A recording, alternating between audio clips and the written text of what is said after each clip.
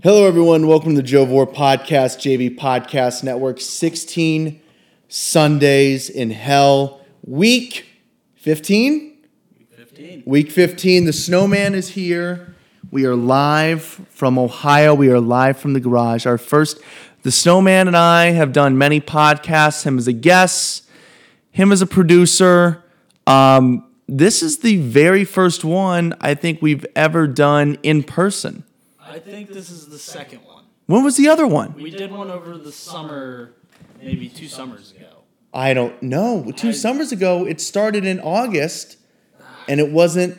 Okay, we got to go back to The Way She Goes. So this is The Way She Goes. This is our first of the Joe Vore. But did the one that I remember trying to record a Way She Goes podcast in person. I think Mason was there at your house. Yeah. But did that ever make it to publication? I don't think so.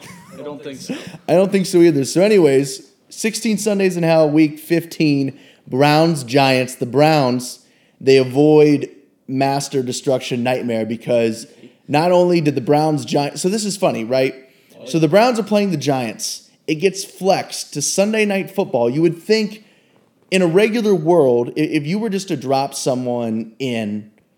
They don't know anything about COVID, and you know who Odell Beckham Jr. is, and you know that he used to play for the Giants, and you know that he used to play, and now you know that he plays for the Browns. You would think, oh, it got flexed to Sunday night because there's going to be 70,000 people at MetLife Stadium to see Odell Beckham Jr. make his return, his second return to the stadium, but his first return playing the Giants. But no, it got flexed. There's no fans in the stands. Odell Beckham Jr. is hurt, and it ends up turning into Jason Garrett, their offensive coordinator, getting COVID. So Freddie Kitchens steps into the offensive coordinator box, and then Colt McCoy, the third-round pick, the once hopeful savior of Cleveland Browns football, is quarterbacking because Daniel Jones, their quarterback, is hurt. It's an all-time scenario. All time. And one that, if you're a Browns player, you are trying desperately to not lose this game. You are trying so hard not to lose. I mean, there's so many guys now and so many years have passed. I didn't even know Colt McCoy was still alive. I thought he died in some sort of played in early 2000s, oil accident. He was out checking out BP and his Texas oil money, and he fell in or something. Yeah. I can't believe the fact that he's still playing football is unreal, and that he started tonight and Freddie Kitchens was calling the plays. I feel like there's so many new bodies and so much new blood in the Browns facility and the organization that I think before this would have been an all-time, like last year, right? Yep. When Duck Hodges starts for the Steelers in a game the Browns absolutely need to win, third-string quarterback, and he lights it up like he's Ben Roethlisberger or John Elway. Yeah, it's the difference between that Browns team and what we have now. Is that we're good? Yeah, they're good. We're good now. But, like you said, there's just so much new blood. It's different philosophies everywhere. A real coach. A real coach. Kevin Stefanski should be the coach of the year, by the way. Heck yeah. Hands down, without a doubt. I mean, yeah.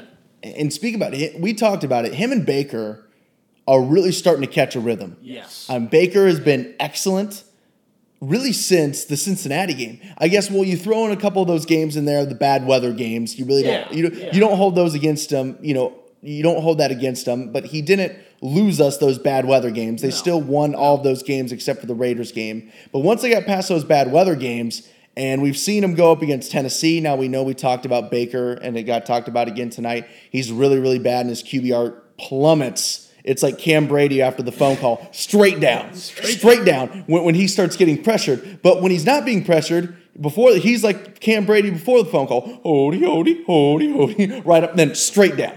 But so he goes up against the Ravens, a team that can get after him a little bit more. He looks really good. And again tonight, he was red hot all night, 27 of 32, 297, 2 touchdowns. He looked really, really good. He really only missed one throw tonight in which he threw behind Landry. And that was really the only one that he missed tonight that was that wasn't great. And he took one sack where, he almost evaded the pressure with the Browns. even with Wyatt Teller out and then Chris Hubbard going down in the very first play, Greg Robinson was unavailable. He's down in the Mexican prison with Michael Schofield on his way out. So. Wait, it's illegal to traffic 130 pounds of marijuana? Apparently in El Paso, Texas, it is. Gotcha. Yeah, that's what it is. My mic fell there. I'm good now. But yeah, the Browns just looked really, really sharp tonight. Baker's looked really, really good. The Browns 10-4, and they play the New York Jets, who won today for the first time. Yep. And we were talking about this earlier. I think this is great that the Jets won a game. And it's good for the Jets because, well, I guess, I don't know. The Jets, it doesn't matter. They're going to be going out there. They're going to be trying to win. Maybe not as hard because they really don't want to win zero games. They can't win. They cannot win. If they want Trevor Lawrence, they can't win. They can't win. So that's working in their favor. That's working in the Browns' favor. And also for the Browns see that they won a game. And they beat a very good team. Yeah. A Rams team that has been very, very good and really catching stride. A team that people are talking about rising that could make their way back to the Super Bowl. People are talking about it. Deep playoff run. People are talking. People are asking. So they knock off the Rams. So I think that's huge because that puts them on the radar. The Browns will make the trip back to East Rutherford, New Jersey, Meadowlands next week to take on the Jets. And the Browns have a golden opportunity to get to 11-4, stay at the top of that wild card. As long as they keep winning, if the Browns win out, Baltimore cannot catch them. Yeah. And if the Browns win out, obviously, and it doesn't matter what Indianapolis and Tennessee do, the Browns win out, they own the tiebreaker. The Browns, with 2 games left, are 110% in control of their own destiny in terms of taking the number 1 wild card spot, which is incredible, especially when you look at the 2 games we have left. Snowman, we keep beating a dead horse here. The Jets, that absolutely no reason the Browns should not win, should not look really, really good against the Jets and get that 11th win. But looking too far ahead, the Browns should not do this week to week, but this is what we do as podcasters. We look ahead. At home, we're going to be in attendance. I really, really like. Now it's going to depend on what the playoff implications look like for the Steelers. I don't think the Chiefs are going to lose. So the Steelers, who knows? Maybe something happens. The Steelers could have a lot to play for if they really want that number 1 seed, depending on what happens with Kansas City. And, the Steelers, I think they still have to play the Colts, so they still have to win themselves. But I think that's a very, very winnable game, Week 17 against the Steelers. The Browns have a great chance to win 12 games. Yeah, as we just, talked about, the Rams and the Jets, in the NFL, anything can happen. Yeah. Literally any given Sunday. Movie title. Hey, now.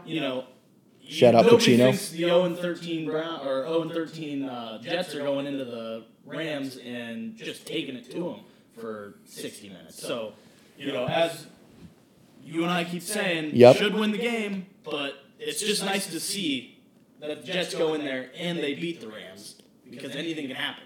Exactly. So it's hopefully not going to be us. We're not going to be the Rams. No, we do not want to be the Rams. And take the week off or whatever they ended up doing. Exactly.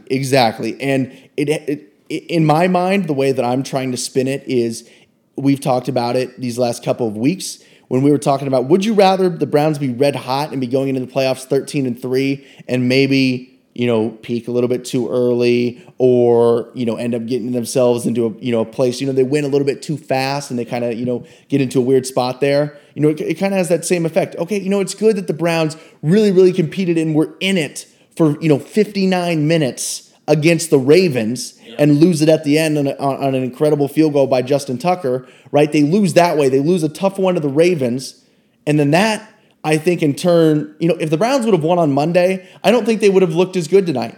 Yeah, I don't. Right. Like I said, I really believe that. Like I said in last week's Sundays, there's no such thing as a win is a win, a loss is a loss. That was a really good loss. Especially when you're a team like the Browns, exactly. Right? Like if you're a team like the Chiefs, you're like, it really doesn't matter. We're going to be in the playoffs. Just get us in. Right. We're that good. Yeah.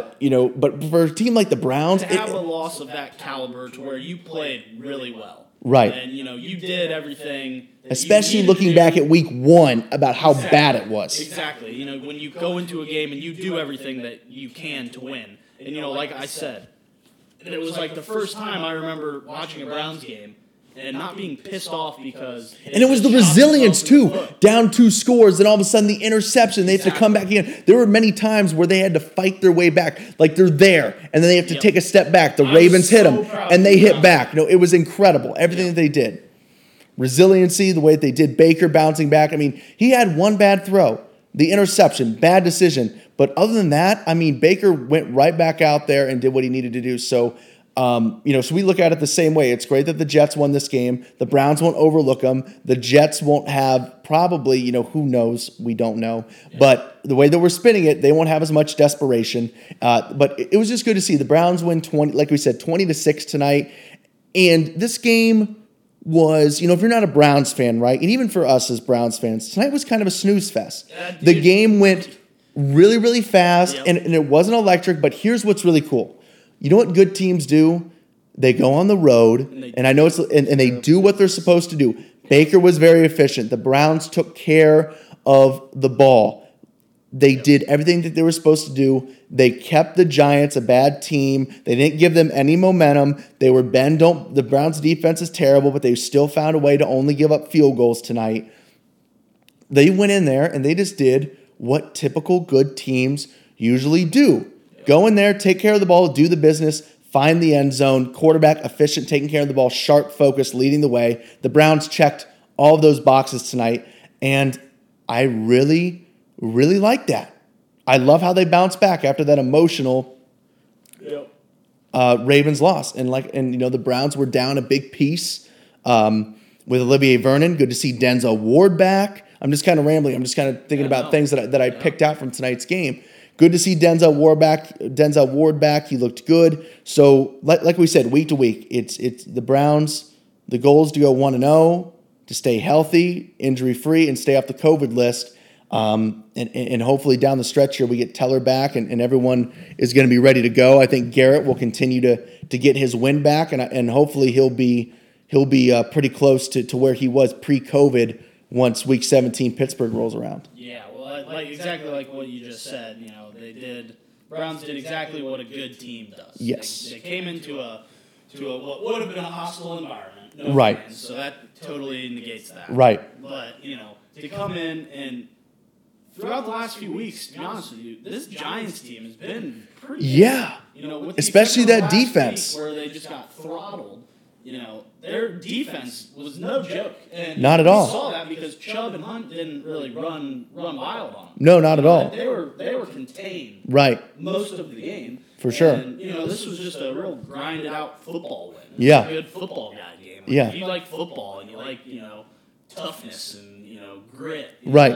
All that good stuff. And it's funny because we feel that way, and optically it looked that way. It kind of reminds me of last year where no one got the ball more than Nick Chubb in the entire NFL, and we still felt like Freddie wasn't giving it to him enough.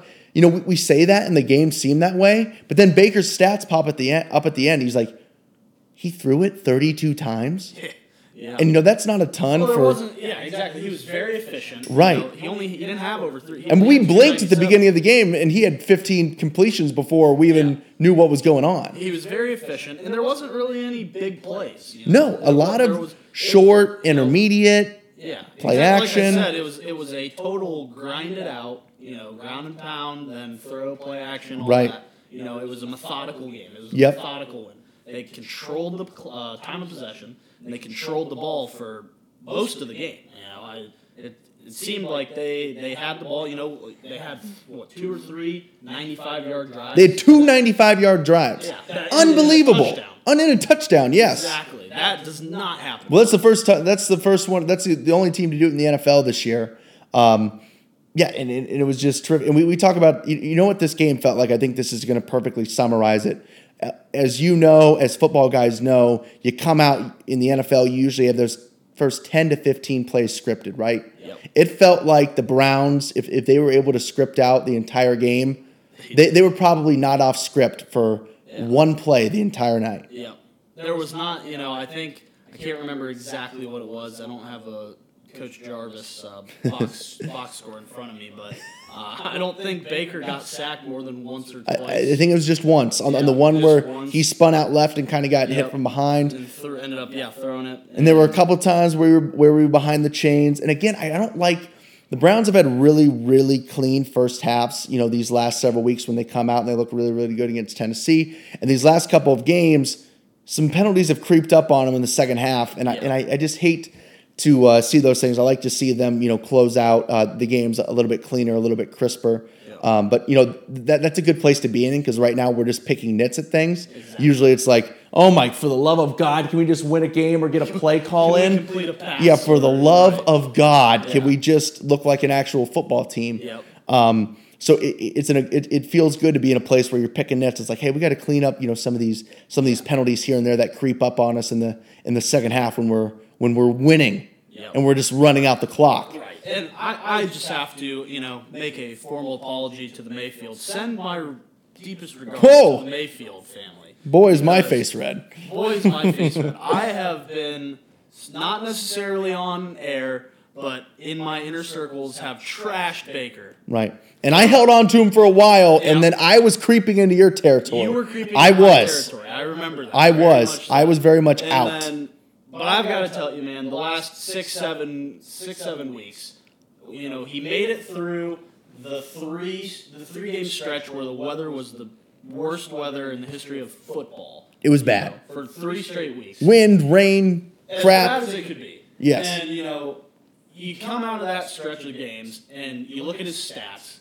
He didn't have any turnovers. He wasn't doing anything. But he also didn't throw any touchdowns, but it's like, okay. He wasn't throwing any bad touchdowns, or wasn't throwing any bad picks, but he wasn't throwing any touchdowns. Right. But it was just kind of like he didn't, for once, he didn't do anything that hurt the Browns. Right, weathered the storm. Exactly. He just weathered the storm.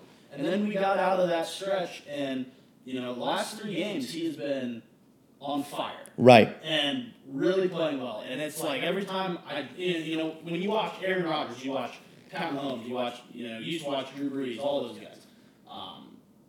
Whenever they drop back, you're just waiting for them to throw it to the open guy. Right. And you just see, you don't necessarily know because you can't really see down the field on the camera view, but right. you just know somebody's going to be open and he's going to fire it. Right. These last 3 games, every time Baker rolls out or he drops back, I'm just like, all right, where's the open guy? That is attributed to night and day. It's night and day from Fred Kitchens to Kevin Spacey. Or even just a few weeks prior to this. Right. I mean, I think the biggest thing that you're describing here is just the poise, the control, and I think if you were to look at his feet, and if you were to look even if you cut off the middle part of his body and just looked at how many times he's leaving the pocket maybe when he doesn't need to, going last year through the beginning of this year, and then I remember a lot of times last year too, a lot of hitching, a lot of is that open? Oh, I kind of missed it. Now I'm going to throw it. Yep. We're not seeing very many hitches from Baker Mayfield at all. If he's hitching, it's him going from one side of the field, hitching and knowing exactly where the guy is on his secondary read and firing it in there to Peoples-Jones or Higgins or whoever's on the backside, kind of the weak side, the second, third read. And he's just been, like we said, very much in control, very poised. It's just been very, very clean. You talk about with your feet and your decision making, you want it to be quick. You want it to be in control, but you don't want it to be rushed. And that's exactly where Baker is right now. He's moving quickly, cleanly, efficient. And it's not Michael Scott when he's, when Michael Scott, remember when he's describing basketball, it's like jazz. Like, dude. Like Baker Mayfield's playing jazz right now. He's not a linebacker or a guy on, a kicker head hunting on kickoff. Boom, bang, crash. Like that's not, Baker Mayfield is like a point guard out there. He's smooth jazz right now, Michael Scott style. No doubt about that. What was the other thing? I had another thing. You did have another thing. My other thing to piggyback off of the Baker thing. Yes. I'm a very irrational fan. I'm a irrational. Emotional. You care. Emotional. Very passionate. Pissed. I called you crying on the phone yesterday. I don't know if I said it in last week's episode, but I called you crying. I'm like, the Ravens game. Yeah, the Ravens game. Yeah, I'm like, the Browns are going to win this game. Amazing. And it was unbelievable. But I really do think that the problem that Baker had at the beginning of this year Yep. And through the kind of the middle of the season, Right. was just the not having the time to spend with Kevin Stefanski, Right. and everybody on the offense as a whole. Right. Well, think about this. Is kind of finally starting. You bring in, look at everything that's working against Baker. How many offensive coordinators, how many head coaches has he had in his? He's just finishing up his third season. They finally bring in this guy. An off season, even with OTAs, even with everyone healthy, that's not enough time to hit the ground running week one and to be amazing. Correct. Yep. And then you add on top of it, guess what? You get practically none of that. Yeah. And they don't get to build any sort of camaraderie because you get in there and they send you home. They don't want you hanging around because there's a pandemic going on. Yeah. There's all that factor. You bring in all these new guys, and it's great. But it's like, how much of a team can they really be? How much can they really build through Zoom? And they're not in and around each other a ton. And then, they have to be distance and space and all these other things. So in normal conditions, it's super tough, and all that's working against you. And then you throw on top of it coronavirus and having to learn the entire offense through Zoom, and then come in and on the field and doing it. So you make it. And we said this earlier, and we said this last week. Baker and Stefanski, you can tell that they're really starting to catch a rhythm. They're really starting to figure things out. Baker's starting to put it all together. And when those guys are going, everyone else is doing their things. And we talked about, how good does Donovan Peoples-Jones look? Making contested catches. What a great 6th round pick. You think? Yeah. If you can make any of your 6th round picks guys who find the field with any sort of regularity, yeah. No doubt about that. And you're starting to see, what Landry is once again, how important he is. And again, the resurgence of Rashard Higgins makes me so happy because Baker's rookie year, absolutely love him. He loves Baker, a guy who took less money to, and could have been like, okay, this whole, I love you, Baker. But this whole Cleveland thing is just dead to me because last year was we weren't inside the building, but seemed like it was obviously it was definitely a bad experience for him, and from the outside looking in, it seemed like an unfair experience to him. Now we don't know all the details, so that would be a bit irresponsible to say for sure. But us seeing what he was and what he means to Baker, going back to his rookie year, the times where he was like healthy scratches or just inactive last year when he was healthy, just made absolutely zero sense whatsoever. And it's just been beautiful to watch all those things, fall into place. Obviously, Nick Chubb, the Dark Knight, and Kareem Hunt back there, they're going to do their things, and it's just exciting, and it makes me really excited for these last 2 weeks. And barring something catastrophic, the Browns are going to make the playoffs. But what we're talking about right now is, what's the matchup going to be? What seed is it going to be? Not if we're going to make the playoffs, and that's 100% uncharted territory for the Browns. And it's going to feel good because I really believe the Browns are going to win these last 2 games, that they aren't going to be the team that gets that 7th seed. It's like, if it was a regular year, if it was the old rules, the Browns wouldn't have made the playoffs. Right. No. They're going to be, if it wasn't, they are commanding the yes. wild. And if it wasn't for the Steelers starting off so hot, playing Jeff Driscoll and all those friggin' right. If it wasn't for the Steelers starting at 11-0, the Browns could have made a real, and they still would have been making a real push at the division if they would have pulled it off against Baltimore last week. But if it wasn't for Pittsburgh getting off to an incredible start, 11-0, the Browns would have been right there. Pittsburgh had 2 or 3 games throughout that 11 straight games where one thing goes a different way and. That's a loss. That's the way she goes, though. But yeah, exactly. Bounces one way or the other. She goes. Yep. Bounces one way or the other. All right. So, 16 Sundays in hell. Browns are 10-4, 20-6 over Freddie Kitchens and the Fighting New York Football Giants. My picks this year, I don't have the entire schedule off the top of my head, but just know I picked the Browns to go 9-7. That's not going to happen, because the Browns have overdone my prediction, which is awesome. The Browns 10-4 on the year. I'm 10-4 on the year. Really excited about that. I have the Browns winning against New York and losing against Pittsburgh. So best case scenario, I go 11-5 as my picks. But best case scenario, our Browns go 12-4, which is what I'm absolutely rooting for. No. I love it. 16 Sundays in Hell, week 15? Week 15. Week 15. Joe Vore, producer Snowman. We will talk to you guys after, fingers crossed, the Browns win next Sunday.